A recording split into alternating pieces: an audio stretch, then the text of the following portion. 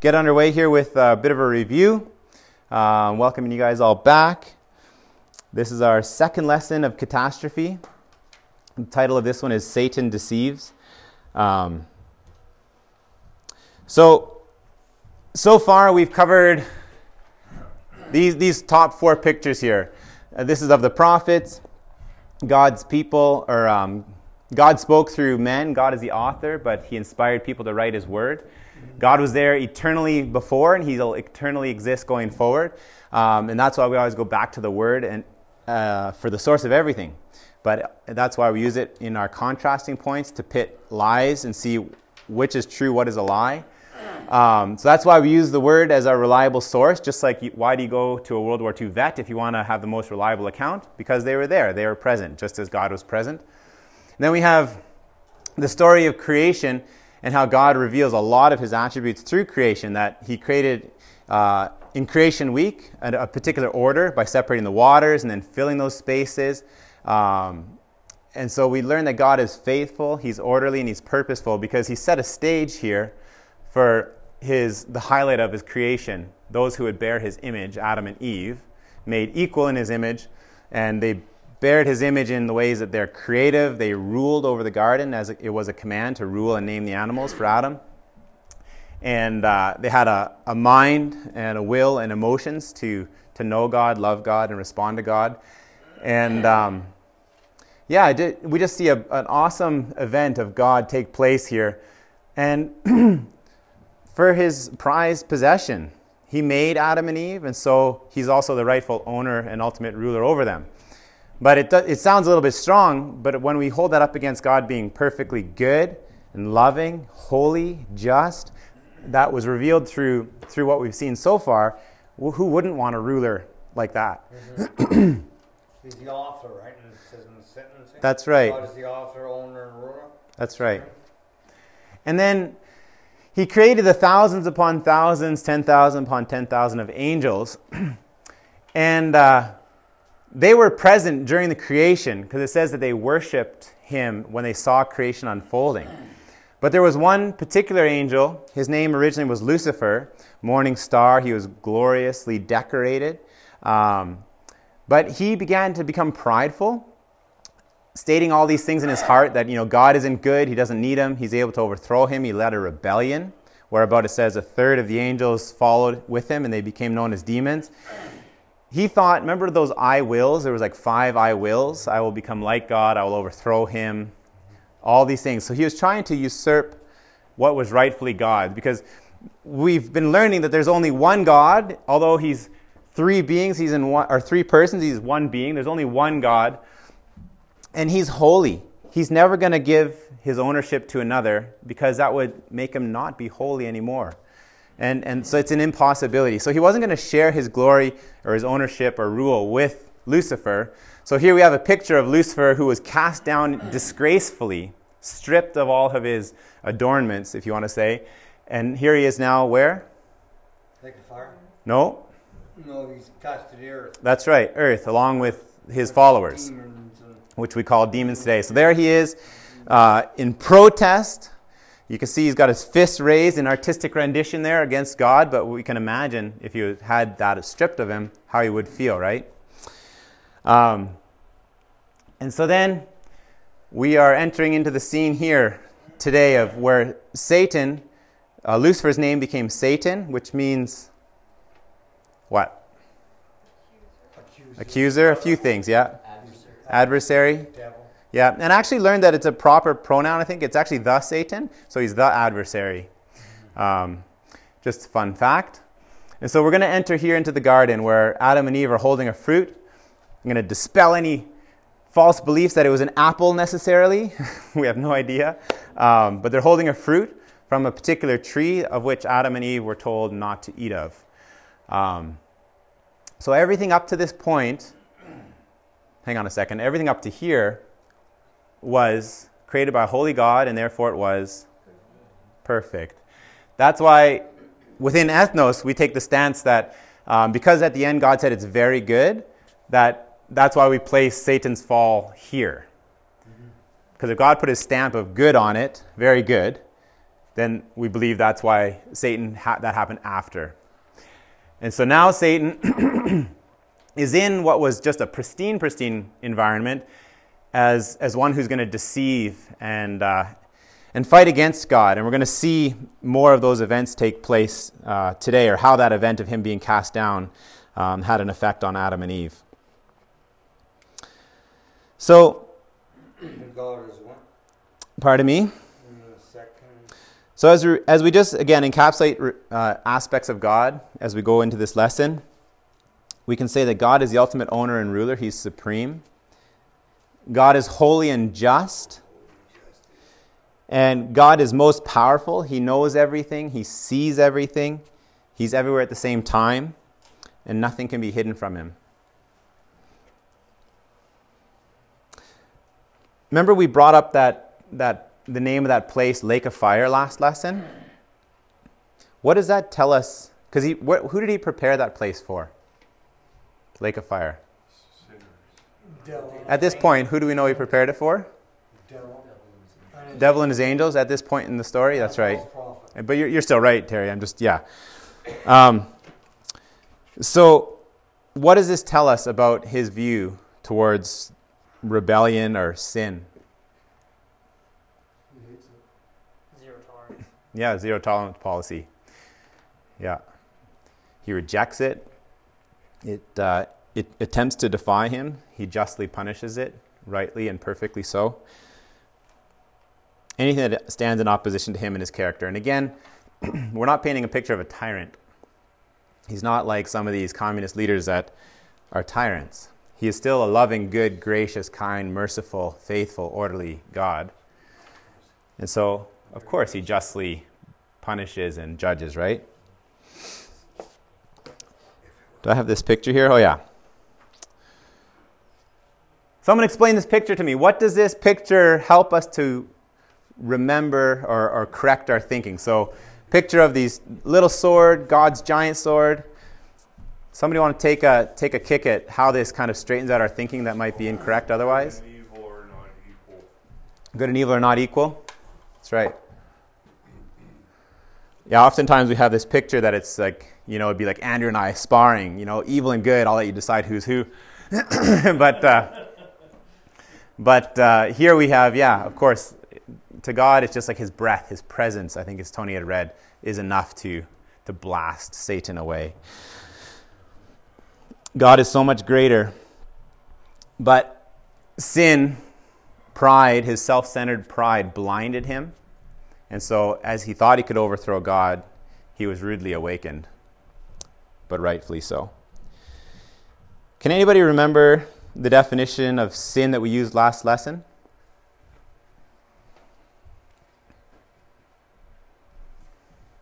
And feel free to take your best crack at it. It's not like, official Wikipedia definition or anything like that.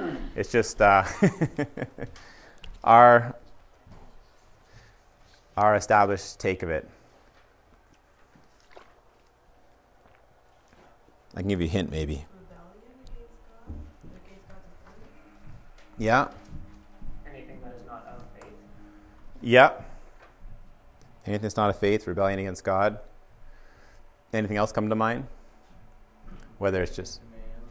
Pardon? Breaking his command. Breaking commands. Yeah. So we have it here as sin is anything that rejects God. His character, his word. I just want to make sure he's God at anything that rejects his word, his character, his will, his ways, and as such it dishonors him. And it can be any four of those things there: thought, word, attitude, action, or deed. When we read James 1, 14 and 15, do I have that one here? I think I do. Yeah. So James 1, 14 to 15, it says in the Bible, it's saying each one is tempted when, by his own evil desire, he is dragged away and enticed. Then after desire has conceived, it gives birth to sin, And sin, when it is full grown, gives birth to death. Could you go back one more time on the last one? I think Sure. it's the last sentence of the last one. So, when does sin begin?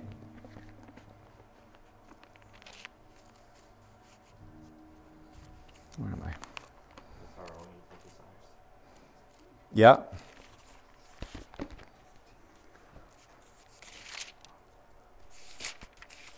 In the heart before it's seen. This talks of it. I'm sorry, I'm just trying to get to it here. Exactly, it says, from our own desires, enticing us, dragging us away, giving birth. It's very much like these pictures, this word picture of something very living and very real, hey? Like, it's like a seed, a poisonous seed, and then that it births or it germinates. Or it's like thorns, like on a rose, like a thistle or something. Right, yeah. That's what sin's like. Eh? And I believe sin begins when one chooses to believe in the temptation and accept the idea that contradicts God's character. And it also begins, I believe, when the heart brings God, who's the creator. Who can find it before me? This is my test. Who the creator is brought lower than the created. So, is there anything God didn't create? At this? Everything was created by him. Right. So sin brings the heart, is when the heart brings God the creator beneath the person or the creation. Any questions? Or contributions? Or I'm going to highlight pride here. So ideas that often do this or contradict God's character, they're rooted in this sinful self-centered pride. In this idea that it lowers God, that God isn't good. So a total lie against what we're learning, that he is a very good God. A lie that we don't need God. Again, we use the example of our heartbeat or breath of our lungs. We don't add that to ourselves. So to say that we don't need God, like it or not, we depend on everything that we need for him, whether it's oxygen, our heartbeat, whatever. I'm able to overthrow the one who created me and take his place. That didn't work well for Satan, and he seemed pretty powerful. Or I alone have the final say. Whoops, I skipped one there. But yeah, I alone have the final say over everything in my life. I exist by my own strength and wisdom. No one will rule over me or tell me what to do. So that's ignorance, really. Pride or denial, and the pride blinds, as we keep saying. These ideas, among others, is the place where sin is conceived, where it's germinating. And then it gives birth, as it says in James, to the actions of sin.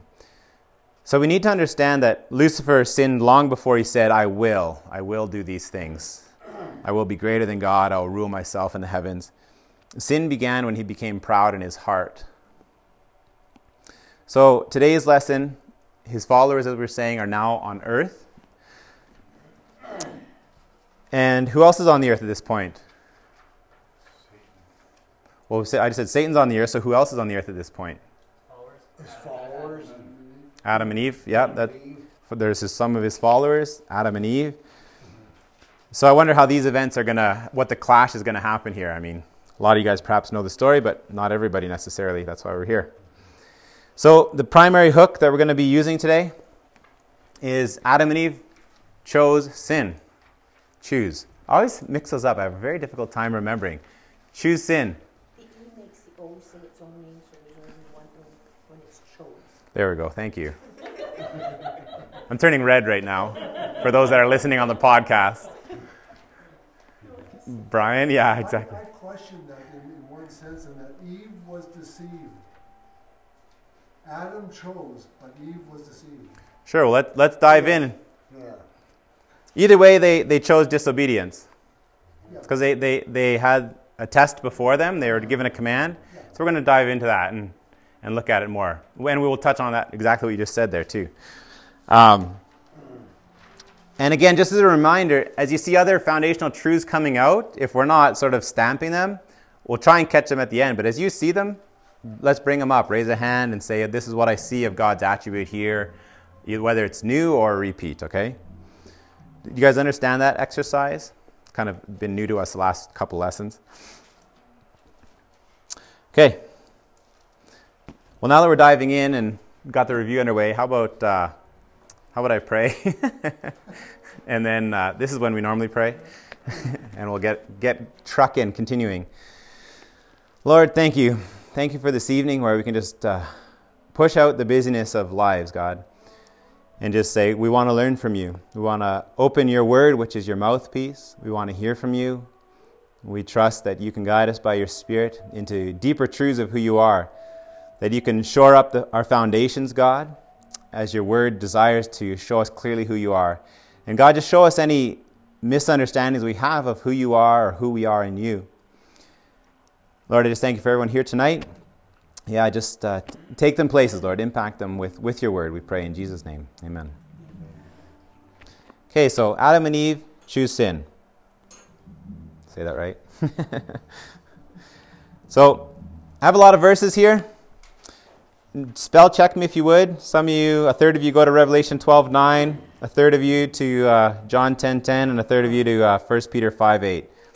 You're supposed to figure out which third are which. First, second, third, third. There you go. First row, first third, second row, second third, and third verse for the back row there.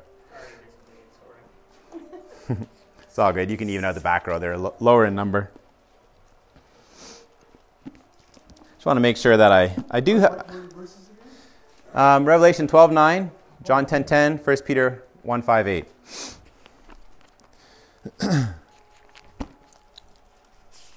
Spell check doesn't always know good biblical grammar, so sometimes there's typos in here that I don't catch or whatever. But okay, whoever has Revelation 12:9 first, if you want to read it nice and loud for all to hear. The great dragon was hurled down, that ancient serpent called the devil or Satan, who leads the whole world astray. He was hurled to the earth, and his angels with him. Thanks, Judy. Okay, and then John 10:10. The thief cometh not but for to steal and to kill and to destroy. I am come that they might have life, and that they might have it more abundantly. Thanks, Brian. And then 1 Peter 5:8. Stay alert. Watch out for your great enemy, the devil. He prowls around like a roaring lion, looking for someone to devour. All right. So as we dive into this first part, we're going to be talking about what we're hearing here. This ancient serpent, the one that is prowling, the one that this thief came to steal, kill, and destroy. So Satan and his demons are cast to earth, and their aim here is to wage war against God. In a sense, the war has already been fought and won clearly by God. God has stripped him of his position. And John 10:10 here, this is kind of our theme verse that we use within Established, that the thief comes only to steal, to kill, and destroy. I have come, speaking of the deliverer, the rescuer, I have come that they may have life and have it to the full. As we focus on the first half of that, doesn't sound very pleasant.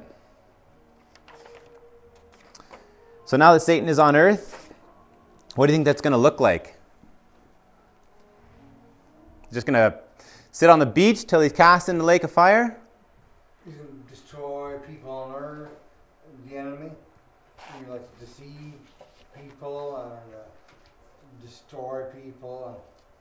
Yeah. Right. Yeah. It's kind of like if a villain can't beat the hero of the story, what's he going to go after? Who's the villain going to go after? Or what's he going to go after? Pardon? Fame? Yeah? He'll go against everything that the hero loves. Everything that the hero loves, cherishes, possesses, anything like that. Yeah. Anything that he sees as vulnerable and he can snatch away collateral damage, so to speak. So yeah, here he is, his whole goal as he's on earth. I believe his intent is to lead the whole world astray. This is what God's word will show us and tell us.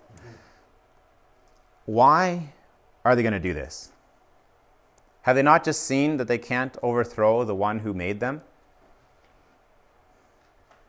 But he's angry. Yeah. Yeah, there's jealousy, there's anger. Yeah. They already know their destiny, so they're trying to destroy while they can. Yeah. Yeah. Yeah, as enemies, they're going to do as much as possible. Deceive people, destroy people. Yeah. That's right. Yeah. So he's going to want to hurt the ones that God loves. God's the hero. Exactly. Can't destroy God's people. Yeah, we're the ones he loves. Yeah. Satan's going to go for the ones that he loves. God's image bearers. So before we look at what Satan does after he was cast to the earth, there's one more description of Satan we should read. It's John, so middle row there, you guys were in John, weren't you? John 8:44.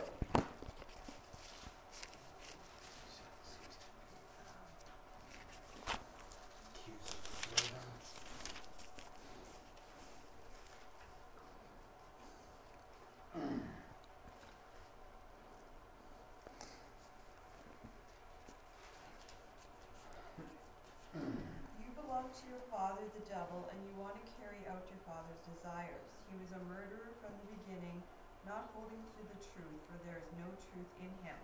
When he lies, he speaks his native language, and he is a liar and the father of lies. Okay. Let's circle the words that describe Satan here. It's up on the board here. You can look with me. So what are we seeing here? Yeah. Where's father of lies there at the end? So he's described as father of lies. What else? Murderer. He was a murderer from the beginning. Not a holder of the truth. Not holding the truth. Not a holder of the truth. No truth in him. No truth in him. What else is he? Liar. He's a liar. Yeah. And we're speaking about Satan. Yeah, the devil. Wow. So he seeks to be a counterfeiter, distractor, deceiver, and ultimately a destroyer. We're seeing that in John 10:10, that he wants to steal, kill, and destroy. We see this, that he's the father of lies, that there's no truth in him. He doesn't hold to the truth ever. He's a liar, a murderer. Crazy. It's like it says when he lies, he speaks his native language. Exactly.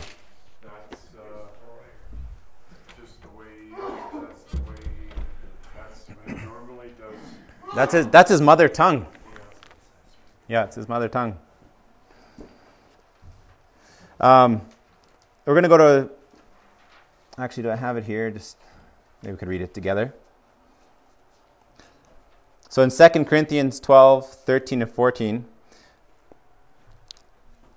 it says, "And no wonder, for Satan himself masquerades as an angel of light." What's masquerades? Disguises. Disguises himself. Yeah. So here we're reading that he hides himself, disguises himself as an angel of light. An angel. Was an angel, but a deceptor now, a counterfeit. It's pretty obvious. He wants to go unknown. The best way probably to have the most damage is to have most people think it's not him. I mean, if everyone knows, if everyone truly believes that this is really who he is, who in their right mind would ever listen to a liar, murderer, father of lies, And a thief. thief? You? This, if someone came up to you and said, "I'm all these things. Want to hear some good things I got to tell you about yourself?" Yeah, please. Tell me all about myself. I would love to hear it. Well, of course he's going to go around as an angel of light, like, camouflaged here. He wants to deceive them. I believe today one of the best tactics he has is that most people think he doesn't exist. He does exist. He does exist. He definitely exists. But if I told you he didn't exist, and that's how I lived my life, he could be deceiving me and I wouldn't be any the wiser for his tactics because I'm not even on the lookout. So yeah, he exists, and he is a deceiver, and he's an angel of light. Disguises himself, as an angel of light. If you could all turn with me to your Bibles, to Genesis chapter 3. We're going to jump back into the narrative.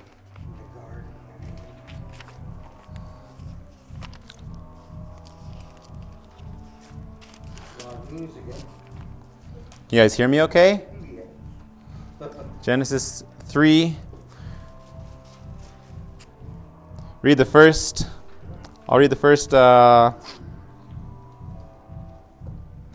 couple of verses here. So it says, "The serpent was the shrewdest of all the wild animals the Lord God had made. One day he asked the woman, 'Did God really say, you must not eat the fruit from any of the trees in the garden?' 'Of course we may eat from the fruit trees in the garden,' the woman replied. It's only the fruit from the tree in the middle of the garden that we are not allowed to eat. God said, you must not eat of it or even touch it. If you do, you will die." So the serpent was more crafty. It says God made him. He's crafty. What's going on here? Is the serpent the devil? Yes. So is every serpent today the devil that we see? Garter snake, and some people would say yes, but... Yes. Probably. So the serpent became inhabited, so to speak, by Satan. Again, he's a deceiver, deceptor. So he somehow entered into this serpent and was speaking through this serpent. But I imagine in some ways Adam and Eve weren't all that shocked that a serpent was speaking to them. I mean, how long have they been around? And I mean, just the entire animal kingdom just walked before Adam. So in some ways I could see how they were easily deceived at this point. It wasn't a regular serpent. It was one disguised. So here we have a picture. Adam looking at this tree that he was forbidden to eat of. Eve is right there. And it says, the serpent said to the woman, "Did God really say?" Why didn't Satan at this point openly reveal himself?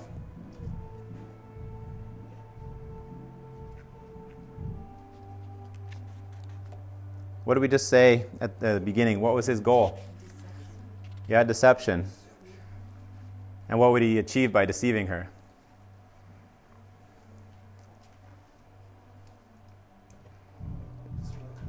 Pardon? Destruction, yeah. Yeah, she would, in destroying her, in attempting to have her destroy herself, so to speak, she would defy God, the one who made her rightful ultimate owner and provider.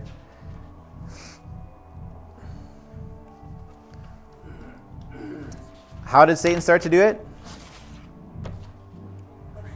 Created doubt in Eve's mind as what God said.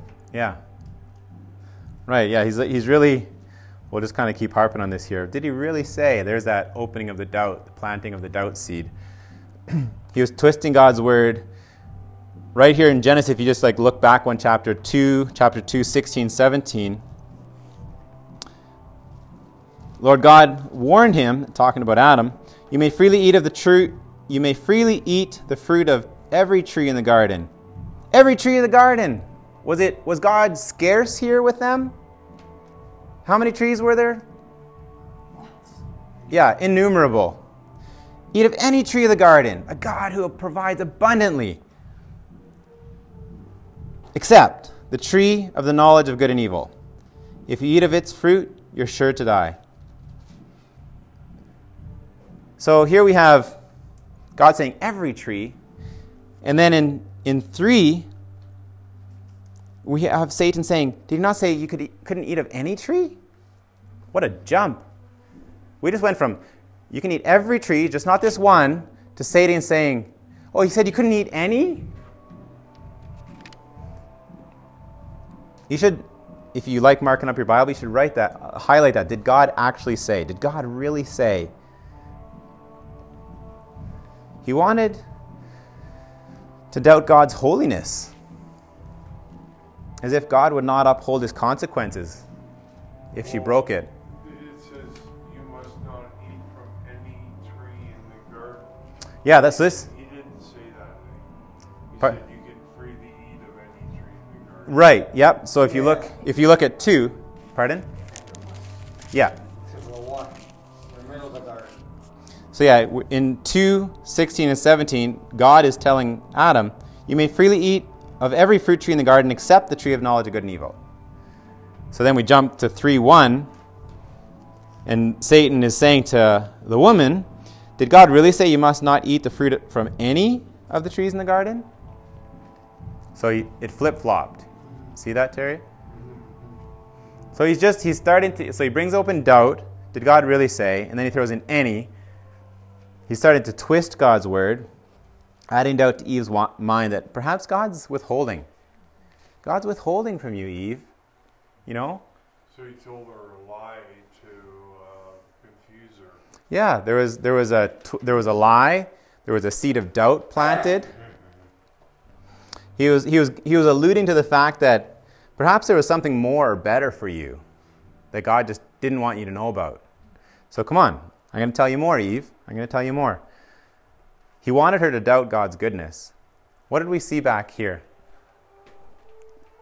Is there anything there to doubt God's goodness in the creation of everything?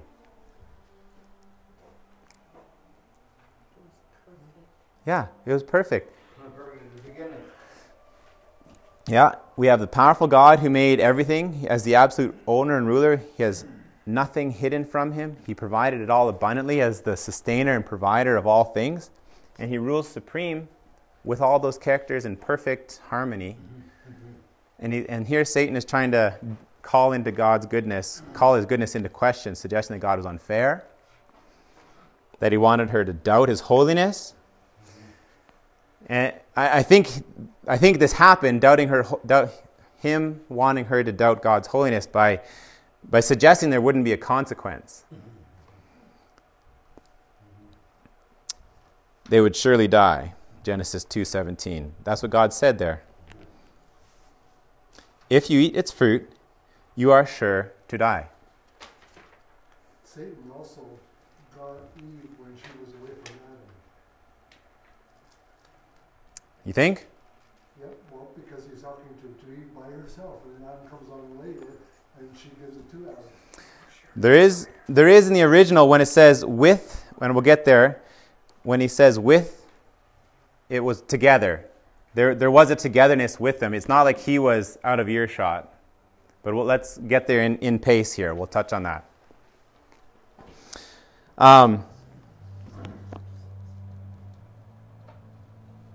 So Satan knew that God had told Adam and Eve not to eat from this one tree. He also knew firsthand consequences. Wasn't he the first one to experience that? He knew the consequences of defying holy God. Remember, he was on earth because he just was cast out. So this is fresh on his mind. He is ticked. He is going to do collateral damage. And now he's just twisting God's word, causing doubt. So he starts to set this trap. Let's read Eve's response. Can somebody just go back to that, Genesis chapter 3, and read verses 2 and 3 again? The woman said to the serpent, "You may eat fruit from the trees in the garden, but God did say, you must not eat fruit from the tree that is in the middle of the garden, and you must not touch it, or you will die." And 4? Sorry, chapter 3? 2 and 3. 2 and 3? Oh, you did that? Sorry, you just jumped ahead. Went faster than my eyes went. I'm like, that's good. So what did she do here? Do you guys notice a subtlety? She expanded on what God actually said. Yeah. Was that a good thing? Was she kind of trying to give a little oomph to God's word, like adding a little something to God's word? This, I'll help you, God. I'm going to help my daddy. What do you think? I think a little bit of the doubt that he intended her to have was already there. She doubted his goodness. Yeah. Yeah, I think I have this picture of the poison beginning. It was starting to have the desired effect, Satan's desired effect. I mean, you think of if you ever had a playground, my daddy's bigger than your daddy kind of conversation with anybody before. It's like you embellish, you add more, whether or not it's true or not. So she said, what was it that she added? You guys know it? Touch it. Yeah, exactly. Where is it here? Yeah, the touch it part. They could not even touch it. So let's go back to what God actually commanded again. 2:17. Really fast. Do not eat of it. If you eat its fruit, you're sure to die. Okay, was there anything about touching? No, nothing about no touchy. So she errs. This poison is taking effect. Eve added, which showed that deception was beginning. She was doubting. She was waffling. So what do you think at this point in time? Eve wasn't there when God gave this command to Adam. So is Eve scot-free? Does Eve know the command? I think. There you go. Yeah, exactly. So she said it. So whether Adam told her or God told her, she knew, but then she added to it. So she was without excuse. She was responsible before God. When you're fishing and you have an empty hook, just a plain hook, it's not very tempting for a fish to bite, is it? Yeah. Just a plain little hook. You got to throw a nice little wriggly worm on there, or maybe get a spinner lure, something that looks shiny and attractive, in hopes of maybe deceiving a hungry fish to grab on, right? And once they grab on, they're caught, they'll be drug ashore, a little wallop on the head and be eaten, right? At least that's the humane way. This is exactly what Eve was doing, or Satan was doing to Eve. He was dangling the hook. He was putting a little bit of goodness on it, disguising himself so she didn't know this hook was there. And then planting that poisonous seed, that barbed hook was hiding there for her to take. And so she ended up choosing disobedience, as we'll see in God's word here. She chose to sin towards God. She ultimately chose to separate herself from this perfect owner, sustainer, provider, satisfier, God. So with this illustration in our minds, let's see how Satan continued to use this tactic. He said to the woman, "Did God really say you must not eat from any tree in the garden?" And he further challenges Eve to doubt God. Satan continually disrespects and dishonors God as creator, twisting it. So you will certainly, it says there in verse 4, "You will not certainly die," the serpent said to the woman. And then verse 5, "For God knows that when you eat from it, your eyes will be opened, and you'll be like God, knowing good and evil." Let's talk about these two verses here. What stands out to you? Well, first, God said, "You will surely die," and the serpent said, "You will not surely die." Yeah. That one's blatant. Yes. So right there he's saying, God's a liar. That's what he's telling her right there. Anything else jump off the page there? You will be as God? Yeah. Like God? How do you think he was intending? Well, sorry, kind of gives it away, but Follow in the same footsteps that he went when he says, "I will be like the Most High." right, follow in Satan's footsteps. Yeah. I mean, to know good and evil, what's the big deal about knowing good and evil? Like, isn't it good to discern that's bad, I want to steer clear of that, that's good, I want to go that way? It's a really good question. Steer away from evil. Just be on the good side of things. Okay. He wants her to make the same mistake he made. He does. Satan wants her to make the same mistake. But Like their communion with God, so just as his was because he's jealous, maybe? I don't know. yeah, he wanted to damage God's image bearers because he couldn't damage God, so he's going to do the thing closest to him. What were we talking about? What type of relationship did God design Adam and Eve for? Dependence. Dependence. And so if they knew good and evil for themselves, does that give them a step closer to God or a step farther from God?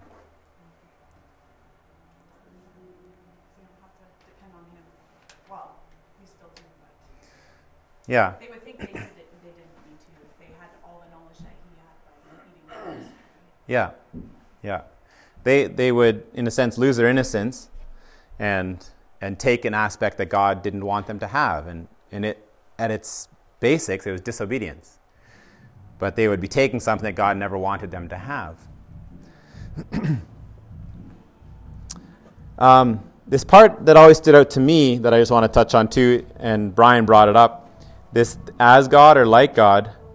What does it say in Genesis 1:26?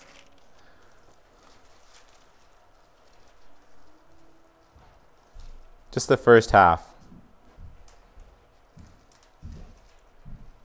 Let us make mankind in our image, in our likeness. Yeah, to be like us. The NLT has to be like us. Then God said, let us make human beings in our image to be like us. So what's happening here? Satan's saying, your eyes will be open and you'll be like God. 1:26, God is saying, let us make him in our man in our image so he can be like us. Yeah, that's what I see. Like, here we have Adam and Eve that were already made in the likeness of God. And what were those likeness? We've already touched on those several times over this course so far. As reflectors of his, right? With emotions, mind, will, creativity, ruling, all these things. And here Satan's saying, well, you'll be like God. But he's saying knowing good and evil. They're not going to be like God in either case, all-powerful, all-knowing, right? God alone is these things. But Satan is interjecting this. It's almost like he's suggesting that there's something else that he's keeping from. Right, yeah. God isn't good. There's a secret knowledge out there that God is good. Right. So I think, again, do you not see the twisting upon twisting upon twisting we're seeing here? So back to Genesis 3, 4, and 5.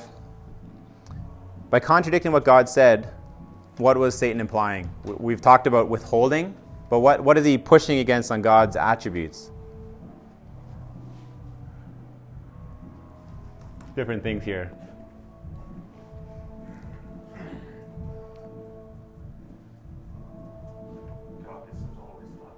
Isn't always loving? Right. Isn't always loving? Anything else? That he doesn't want, Sorry.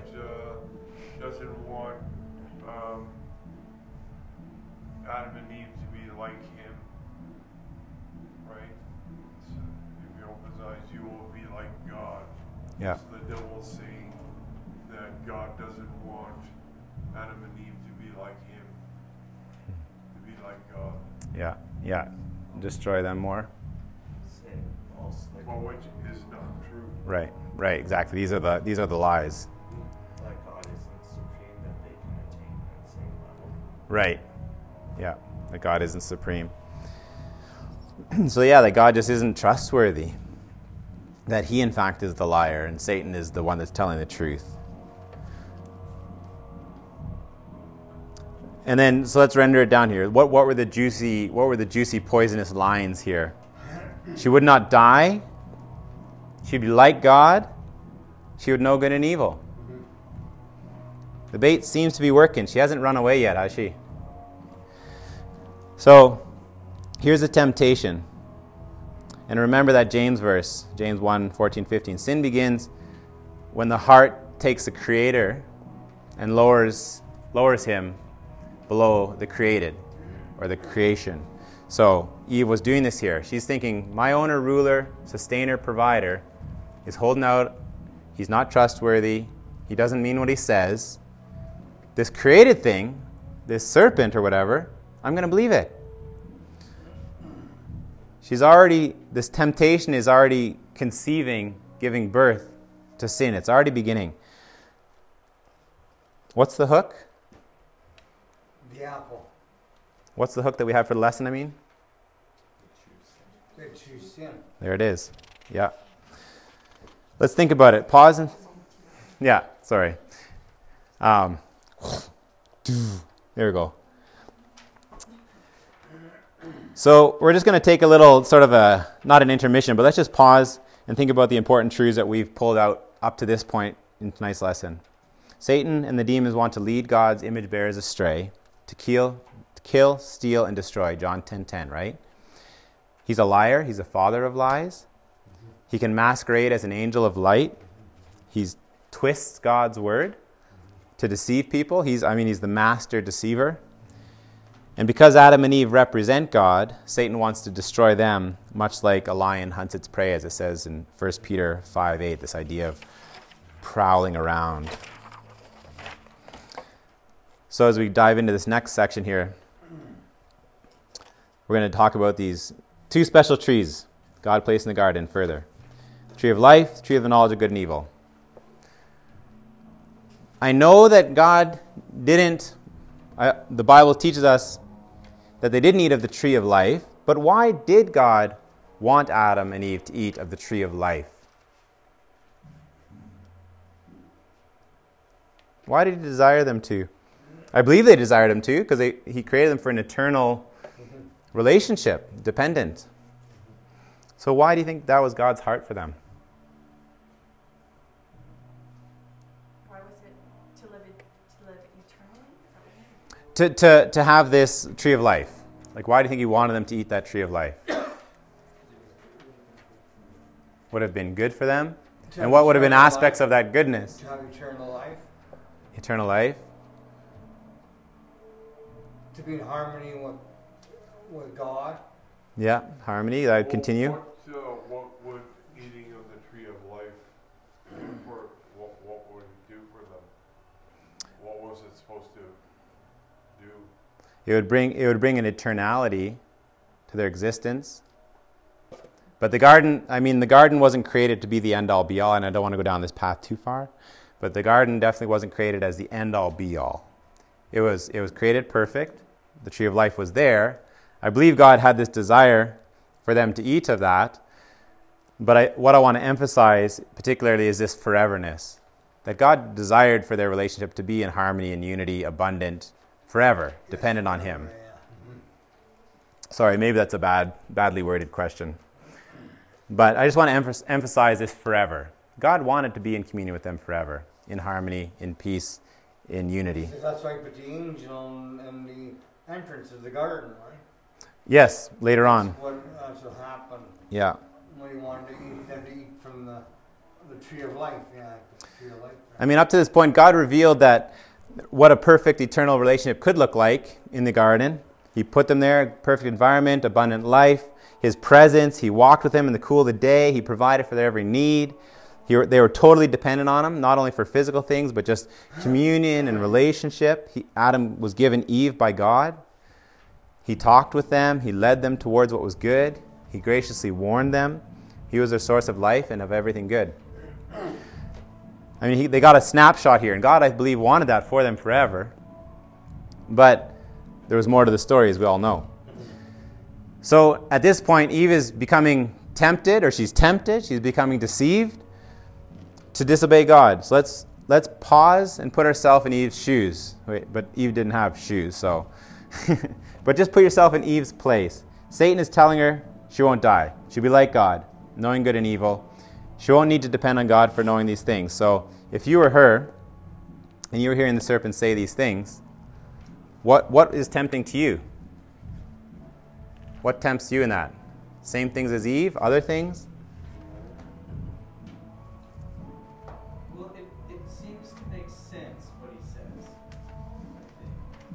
You know, it's called the tree of the knowledge of good and evil, and you're not allowed to eat it. And so, I mean, and there's even this little bit of truth to what Satan says, because there is a way in which they will end up knowing evil by eating it. Right. And I think it's, it says he's the most crafty of all the animals, and oh boy, it's really true. Yeah. Yeah, I mean, they would, what you're saying is, they would gain something. Truthfully, they would gain something, but we're talking like this minuscule grain of sand, even if that much. They would gain the aspect of what's good and bad. But Like, they would lose. They won't know it like God knows it, because God knows, is able to discern good and evil, but he never knows evil the way they are about to know evil. Right, exactly. That knowing internally, There is intrinsically. a tiny hint of it making sense. Yeah. I often use this analogy of rat poison, and I'm told that rat poison is, or mouse poison, whatever, is like a high percentage of food. Well, I know it's got to be true, because actually I bought some a while ago, and it was grain, but it was grain peppered in a poison. So the food, this poison, it was like 95% food. And food is to nourish and sustain life. And Satan did kind of that. He gave them largely something that was true. Oh, good things, yeah, like God, knowing good and evil. But what was the poison? You won't die. Yeah, you won't die. It also says, the way it's worded there is, okay, you will not surely die, the serpent said to the woman, for God knows that when you eat of it, your eyes will be open, not if you eat of it. So believing that God knows that, Well, you will eat of it. I think he was the first used car salesman. Well, your car over here, sir, will look really good on you when you drive it off this lot. So I think he was the first used car salesman there. When you eat of it, he doesn't want to cause doubt in the other way. If you eat of it, no, you will. So, yeah, but interesting catch, Terry. I have heard someone say that a lot of advertising uses the very same tactics that Satan uses with Adam and Eve there. Yeah. They're effective. Yeah. Yes, exactly. Yeah, well, it engages the imagination. And who gave us our imagination? You picture yourself in that car. You picture yourself winning the lottery. You picture yourself having something that's been withheld from you. I've heard it described in different ways, but like the idea of Satan often will tell you tell you things that are true. Mm-hmm. And just because something is true doesn't mean it's the truth. And that's the masquerading as an angel of light. Yeah. And so it's always that idea of just because something's true doesn't mean that it's the truth. Right. And are we going to discern between those two? Yeah.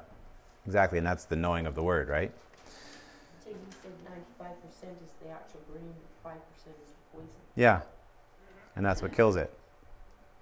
It's it's kind of like maybe this is too much information, but you're in the shower, you got the shower bottle, you got nothing to read, you're reading the shower bottle. It's like, so you read some of the shower bottles, it's like 99% naturally derived, and I'm like, what's the other percent? Cyanide?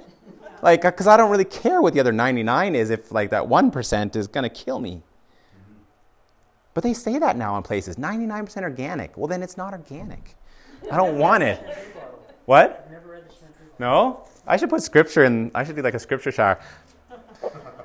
When I went to I used to fly the Kodiak aircraft, and I went to like a specialized training facility, and in the men's room they actually had in front of the stalls or the urinals, they actually had like all the engine parameters, and I loved it, like because you had a few seconds to just like, oh yeah, engine limitations, got there, yeah, overspeed, torque, got it, okay, got it reviewed, now I'm back into the simulator, It was awesome. Anyways, just a plug for putting scripture wallpaper in your shower. But yeah, knowing the word. That's what we're getting at, right? Knowing the word. How should Eve have responded? Here she is. Run? Run. What's that, Andrew? With God's word. With God's word. The power of the spoken word, yeah. Not the embellished word.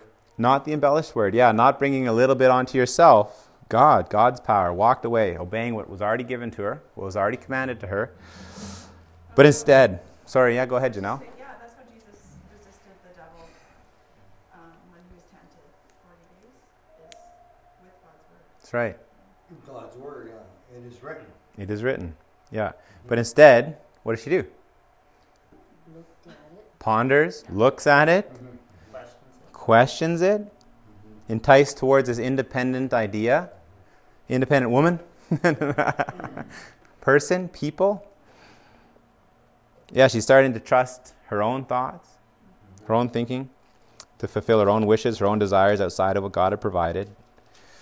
Content with what God had given. Right. Yeah. I could be wrong, but like in our fallen state now, I think there's something very like seductive about more knowledge. I mean, we all have the internet available to us most of the time. Like we can be experts on generalist experts on everything by watching YouTube videos on how to fix this or how to do that. Yeah. And so there's something very appealing about being knowledgeable. Like it appeals to the ego. What's the old expression? Knowledge is Power. Yeah. power. That's right. And it seems like we know it. Yeah, and I think it's like what you said, independence. I don't have to pay someone else to do it. I can do it myself, and then I can feel good about doing it myself. And those aren't inherently bad things, but there's something in us that wants, Yeah. like lust after sort of like that knowledge and that power. Yeah. Yeah. Knowledge puffs up, but love builds up. That's right. Knowledge puffs up, love builds up. Yeah. So let's read the next verse. Is it going to go? It's like a half asleep on me here.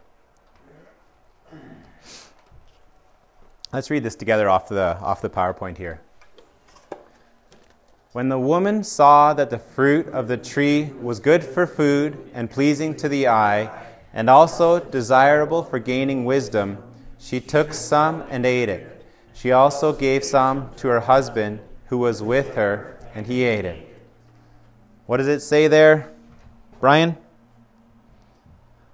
Yeah, I know it says that he was with her, but the way I look at it is when Satan was talking to her, he could have been just, close to her, and then she grabbed the fruit and gave it to her. At that time, he was back with her. Yeah.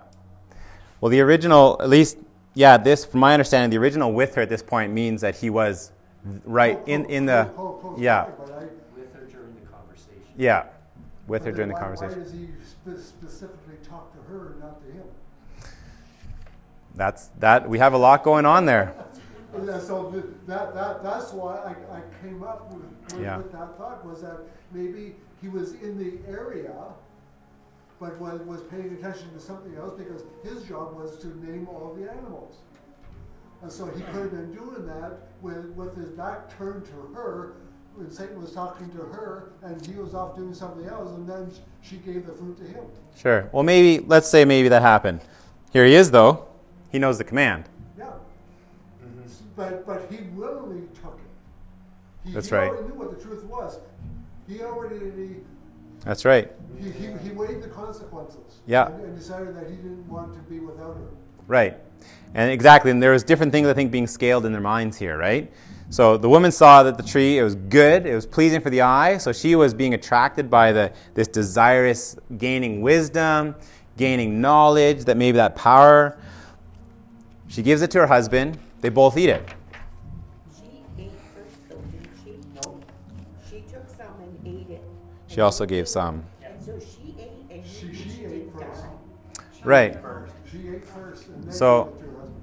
Yeah, so she did. She took that poisonous seed of temptation, took it in, ate it. In her heart, she bore that fruit of disobedience against God. So the all-knowing, all-powerful God, she was rejecting him. And then she gives it to Adam. You're right.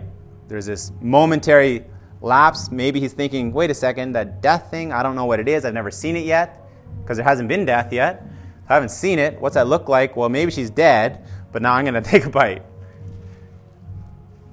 Despite her knowing all of God, experiencing so much of him, more than any of us ever will at this point in our life, she was deceived by her thinking, and her action demonstrated that she no longer believed in God's goodness, in God's ability to provide everything she needed. Adam and Eve chose to sin. So we're talking about, where was Adam during this exchange? In verse 6, we see that he's alongside her there, at least. Believing in God and what? Not believing in God and what? In God's goodness and in God's ability. In God's ability to provide everything that she needed.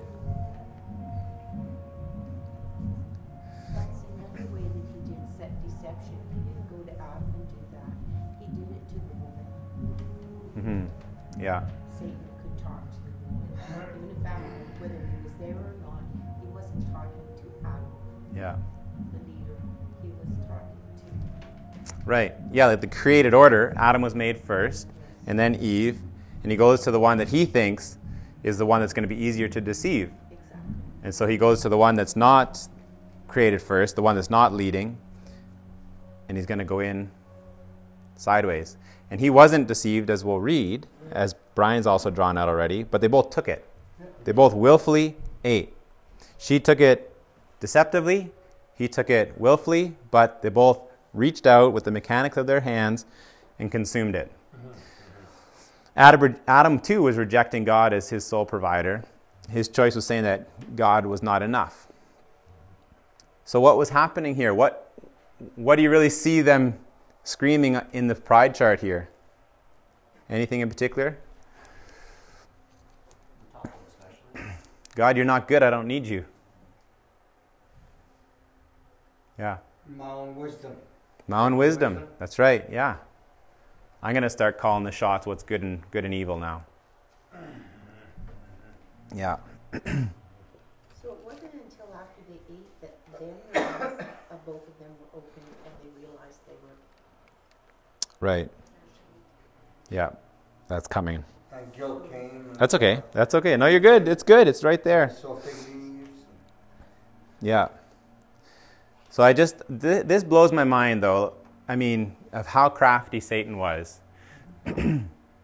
how that trajectory took place. Because, as I said, they're walking with God in the garden. And what that looked like, we can only imagine. But the beautifulness of that relationship up to this point, and they put it on the line, they threw it out.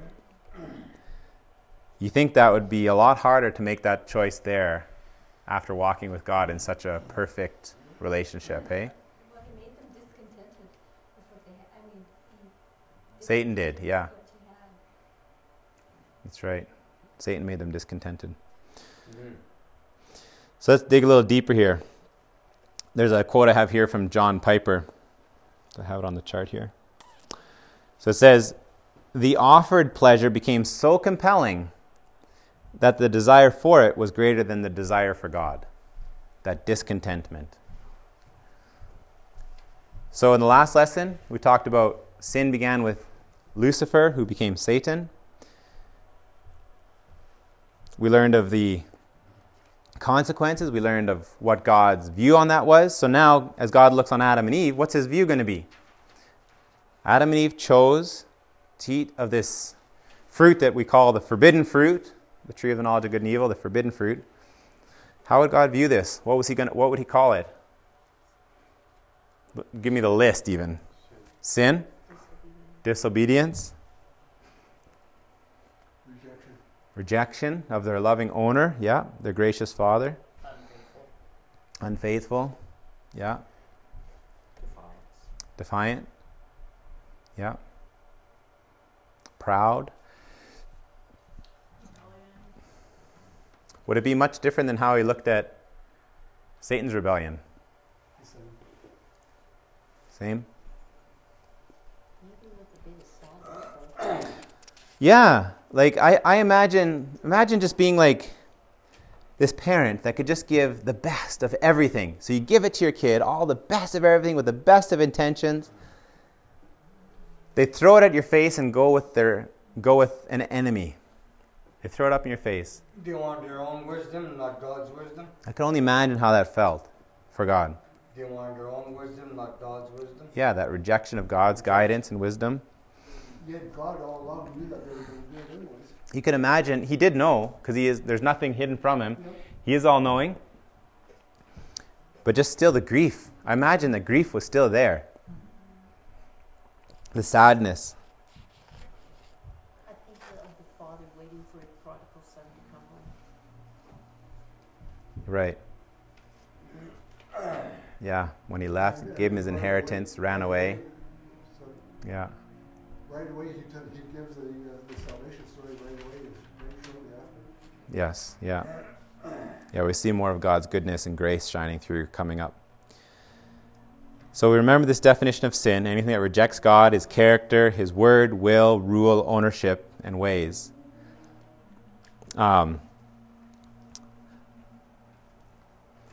just want to kind of cap that part there with, I have this video about sin that kind of touches on these other words here of iniquity, wickedness, unrighteousness, unjust, perverseness. Just to kind of bring it into our minds a little more of what did they just take on here? What did they just accept? And can I find it in a hurry here? I have all these dialed up. I'm just going to listen to the first about minute and a half. Most people assume the Bible has a lot to say about how messed up humans are, and that's true. It's also true that the Bible's vocabulary about this topic sounds odd to modern people, using words like sin, iniquity, or transgression. And so the Bible's perspective on the human condition is often ignored or treated as ancient, backwards. This is really unfortunate. Because through these words, the biblical authors are offering us a deeply profound diagnosis of human nature.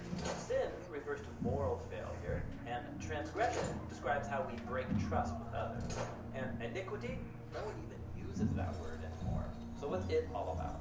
In Bible translations, iniquity is one way the Hebrew word avon gets translated. It's also rendered by words like wickedness, guilt, or sin.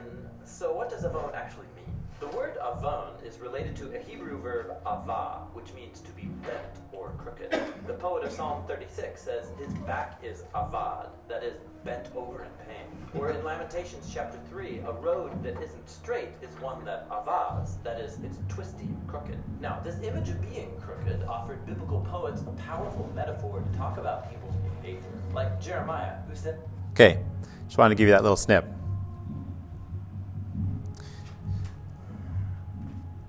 Does that continue to help to paint a picture, a broader picture of sin, the iniquity, the transgression, the crookedness? This is what they just took. This is what they just adopted. This is what they just traded. All of God's goodness, all of His holiness, His love. I mean, they were saying no to that. And they were saying yes to all those transgressions that would come. So do you think that Adam and Eve sinned when they bit? They bit that fruit? Is that when they sinned? When they swallowed it? When the epiglottis went bloop bloop? Was it at that point? I guess so. Well, then it was once it was digested. When did they sin? Stomach. Stomach. When they ate it? Ate it, yeah. When they chose.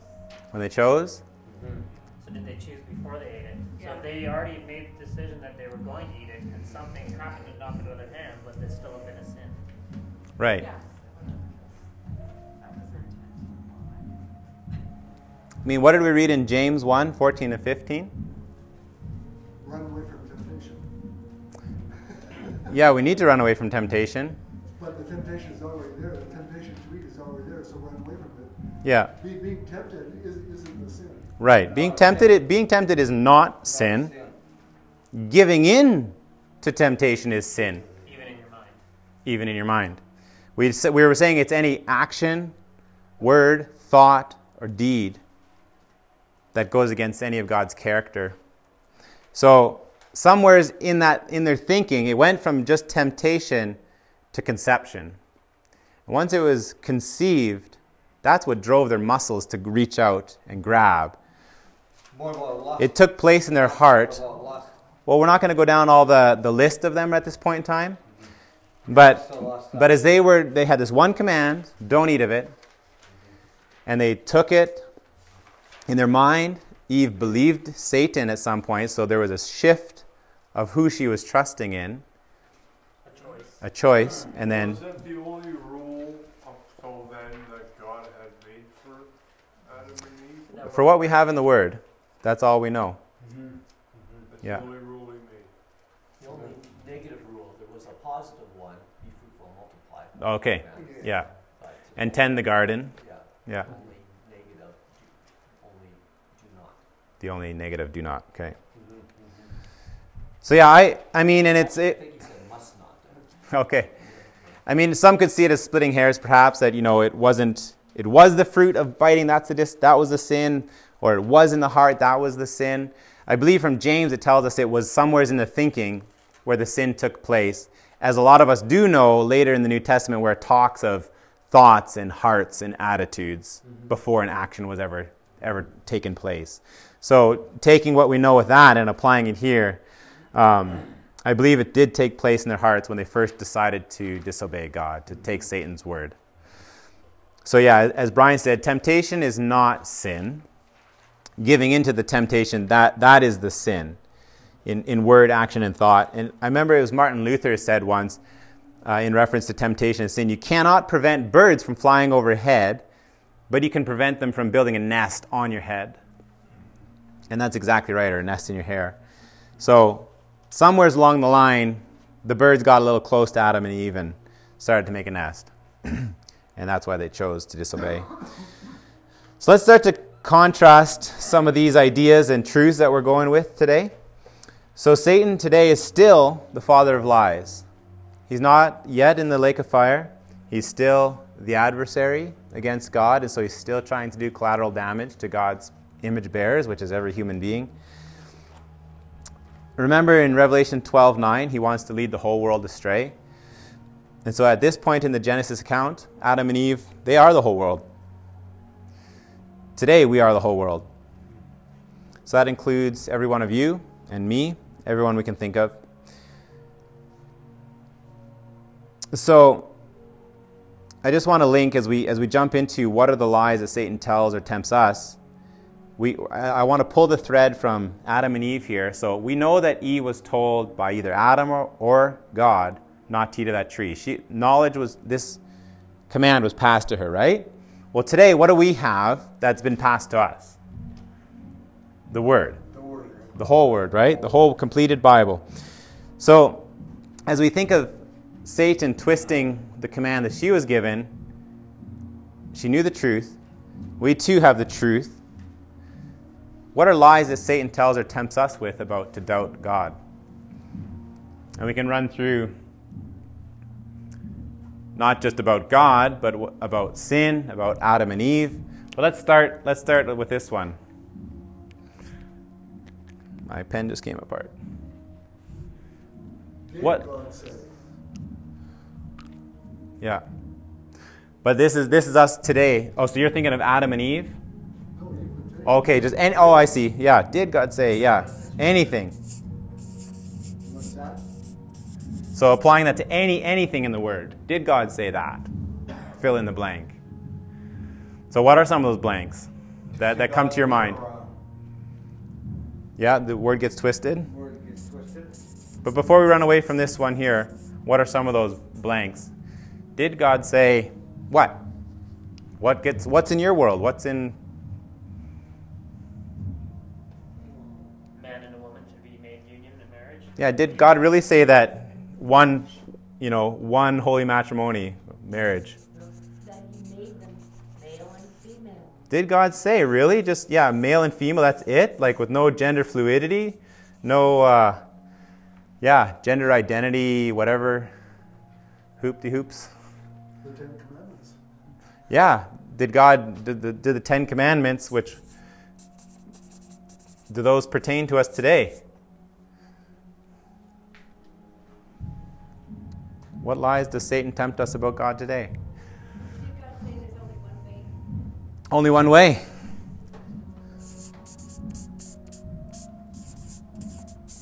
Yeah. Or to try to turn around that the concept of God is an invention of certain people. God is an invention of people? Crutch. Pardon? Or God is a crutch. A crutch for weak people. Yeah. He's a crutch. I'm actually okay with that. Yeah. Yeah. It's not meant to. It's perspective, isn't it? What lies does Satan attempt to ask about God? He's saying that there are many ways to God. Yeah. Many ways to God. Yeah. Only way, many ways. Well, there's also the lie that he also says about himself. We do not exist. Yeah. I'm not here. We have to realize too that Satan knows the word better than we do. Yeah, that's true. I think over here under pride there that God Right. Now, it might not be related necessarily always to pride. It could be through all the horrible things that people witness. Yeah, why is my family like this? Why do I suffer from X? Why do I, If God was really good, then this wouldn't happen. Right. It's commonly linked with the idea, if God is good, he's not all-powerful. If he is all-powerful, he is not good. Right. Yeah. Yeah. Whether he's the source of evil. Source of evil. Source of suffering. Yeah. Source of evil. I mean, I feel like in my life, he often uses what is used in Eve's life. He's holding out on you. He doesn't want you to have this pleasure or that fun. All these rules are just take away like a fun. Yeah. Exactly. Rules equate no fun. And that I think falls under the same deception that total freedom is freedom. Is total freedom freedom? No. You can't handle it.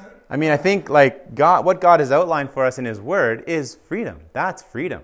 We've redefined freedom today wrongly. But to follow God, because He is the best, the Holy One, the Just One, Almighty, that's freedom. I like what John wrote in 1 John chapter 2, verse 16. He says, "For all that is in the world, the lust of the flesh, the lust of the eyes, and the pride of life, is not of the Father, but is of the world." Mm-hmm. But is of the world. Yeah. Yeah. He gives all three areas. Right. Yeah. Exactly. Yeah. And another scripture says, run from what do you call it? Run from flee from temptation or something, or run from it. That's or right. Run from something. That's right. Flee loose, lust, yes. yeah, that's it, yeah. So what are lies about sin? I guess we sort of touched on a bit of them. He doesn't want us to have any fun. And so we equate sin as being just, that's all the fun stuff, and anything that's not sin is not fun. Anything else that jumps off your mind for that? Lies of sin? As long as it's not a really bad sin, you're still fine. Yeah, okay.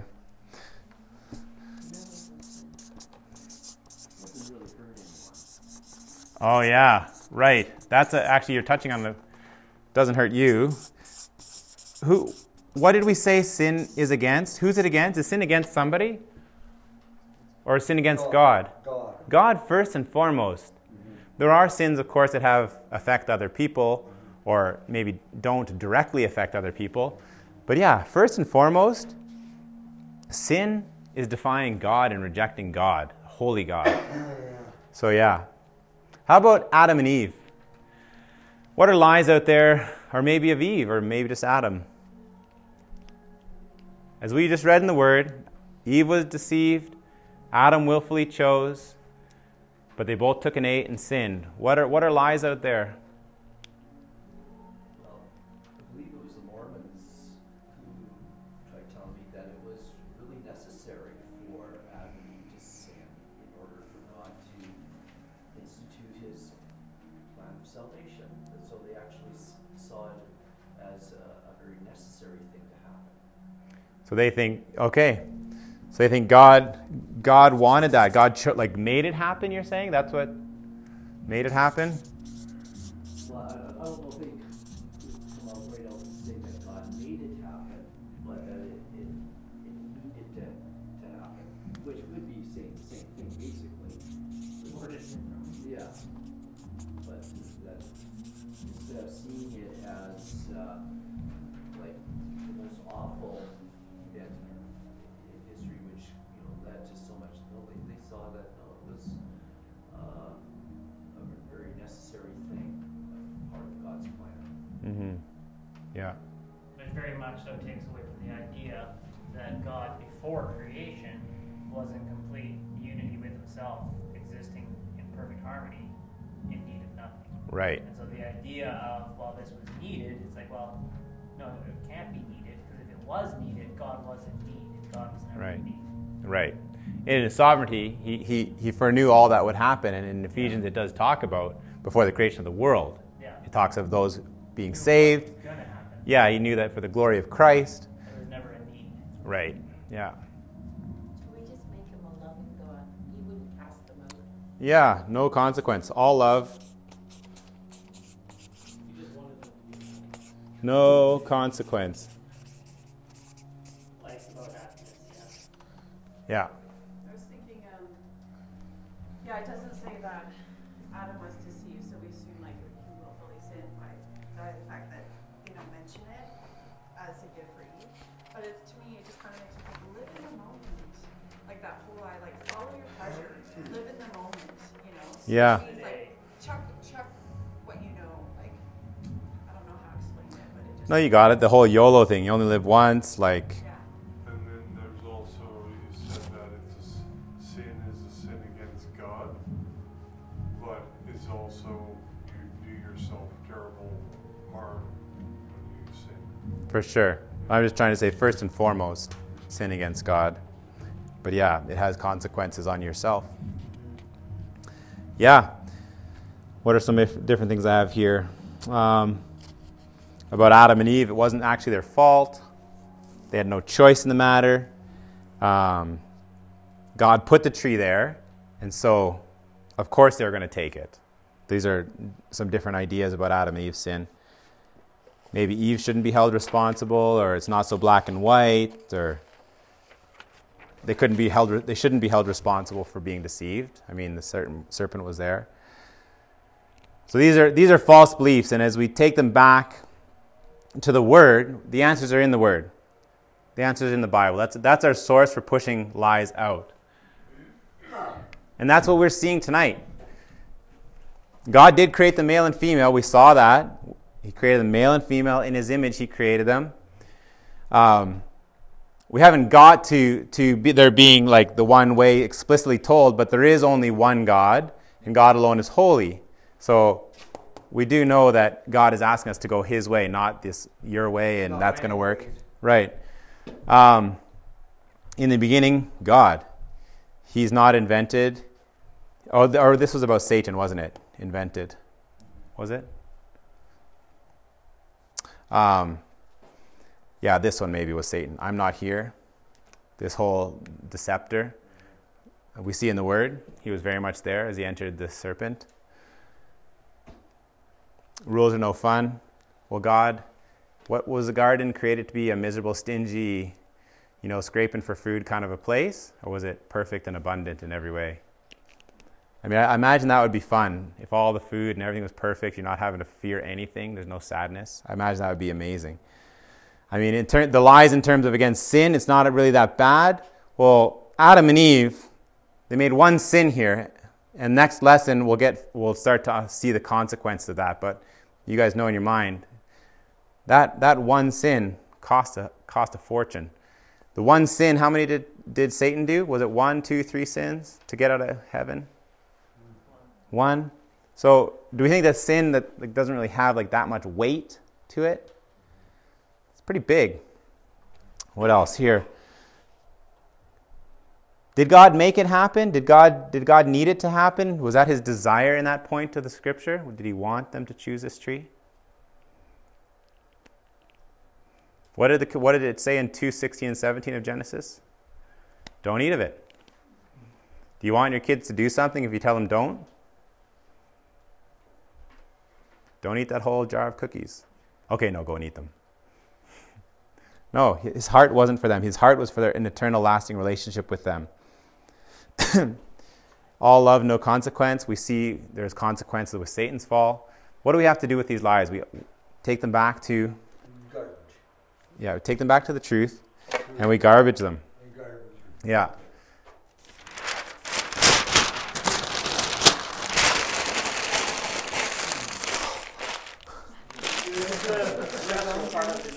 I know instead I'm moving my canister a little bit closer. A little bit. I'm moving the paper instead closer to the garbage can. I'm trying to deceive you that, no, I'm not. I don't want to deceive you. Yeah, we got to destroy these truths. Silly exercise it might appear to be, but you guys hold to things that I'm sure maybe you haven't laid your finger on yet against sin or what Satan is doing in and around your life or the deceptions. And we just got to take it back to the truth. Take it back to the Word. Adam and Eve chose to sin. We learned that they are our parents, our ancestors. So we've inherited that DNA as well. So we got to run it through the same grid. We got to take it back to the Word. God wants us to know what Satan is like, because God desires that we would escape his tactics. Do you guys believe that? Or do you think God wants us to grovel in Satan's tactics and be deceived? He wants us to know that he lovingly created us for himself only. God wants us to depend on him and not live lives independent. In our society, we praise the independent life, don't we? Satan makes it sound pretty good, but God is like, lean on me. He doesn't want us deceived. God doesn't want us destroyed. It says in John 10:10, Satan seeks to kill, steal, and destroy. But God says that I have come that you may have life, and not just life, it says abundant life.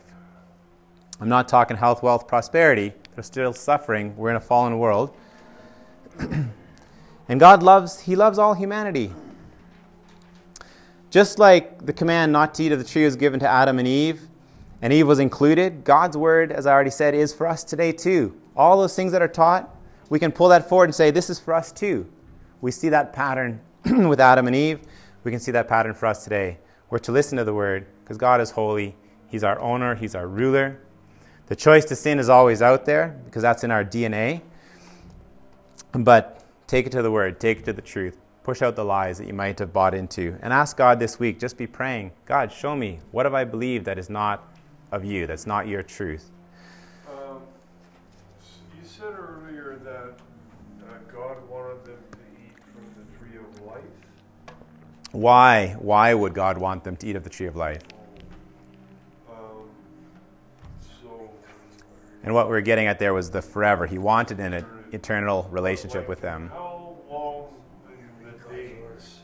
How long were they in the garden? And if they hadn't have eaten of the tree of knowledge of good and evil, would they still be there? And would they still be under that same order not to eat of the tree? I imagine none of that would have changed, but at this point in time, it's neither here nor there. But I think God's rules wouldn't have changed for however many days they lasted. So it wasn't either eat of this tree or either the tree of life and go off in another direction. Right. I don't think so. No. If I'm hearing you right. So as we just looked at Adam and Eve choosing to sin, let's pull out the foundational truths that are buried there. Is there anything else that you guys want to just sort of say about foundational truths that you're seeing? One thing that I guess we didn't touch on is that, and actually you see, and maybe hopefully I can explain myself. I think there's a really common belief, and even in churches, that the sort of story of history goes, God created us to love one another, we treated each other badly, and then that's what we need to fix. And actually, what we see in the garden is when Eve eats and gives the apple to Adam, he really has a choice between his relationship with God and his relationship with Eve. And there could only be harmony in one of those relationships. At that point, yeah. He chose a person over God. That's right. And I think sometimes our churches actually do the same thing in perpetuating this thing that actually these are relationships with people that matter the most. And even though they matter, they aren't as important as a relationship with God. No, I think you said that well. Did everyone catch that? Yeah.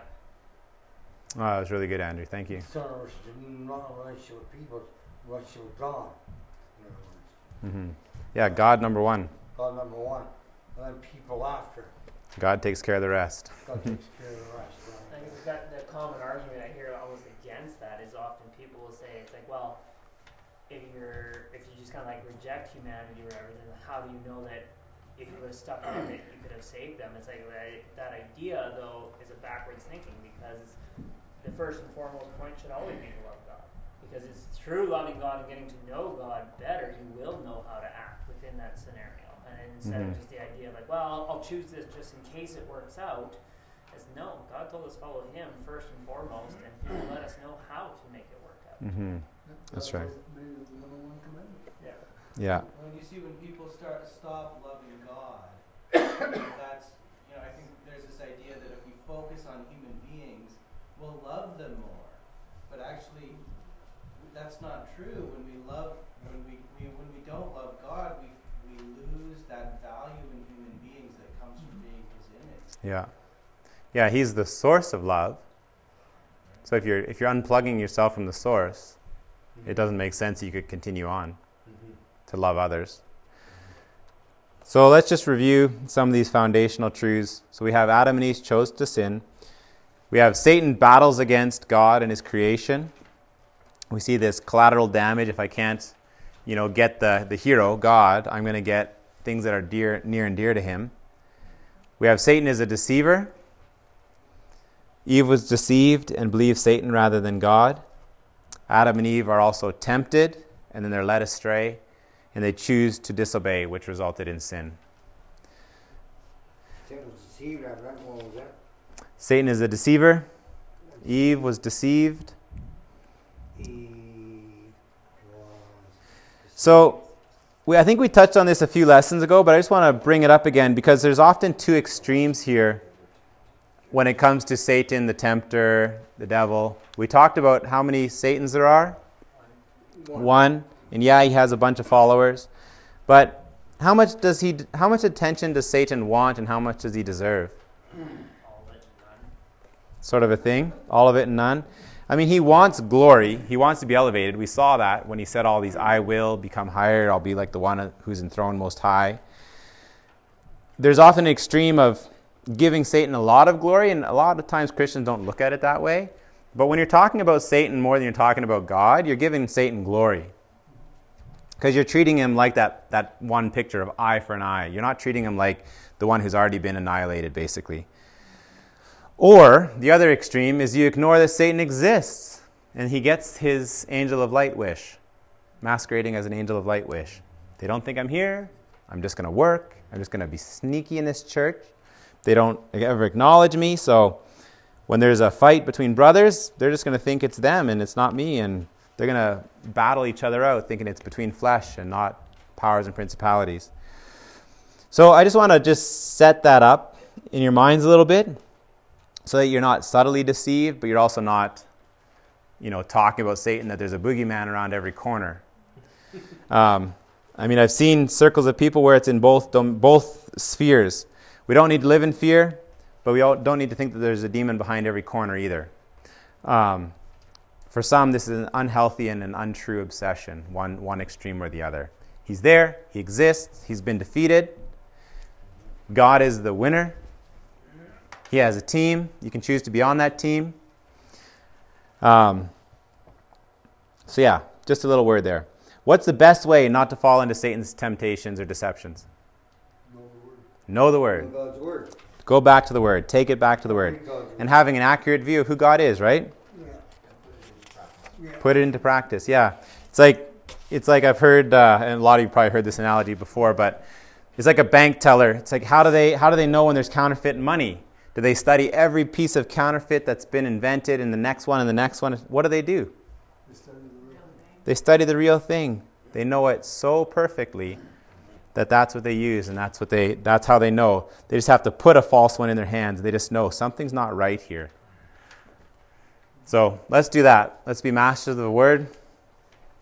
Let's not be fearful, and let's not be deceived. I'll close us in prayer and hang out, or you're dismissed.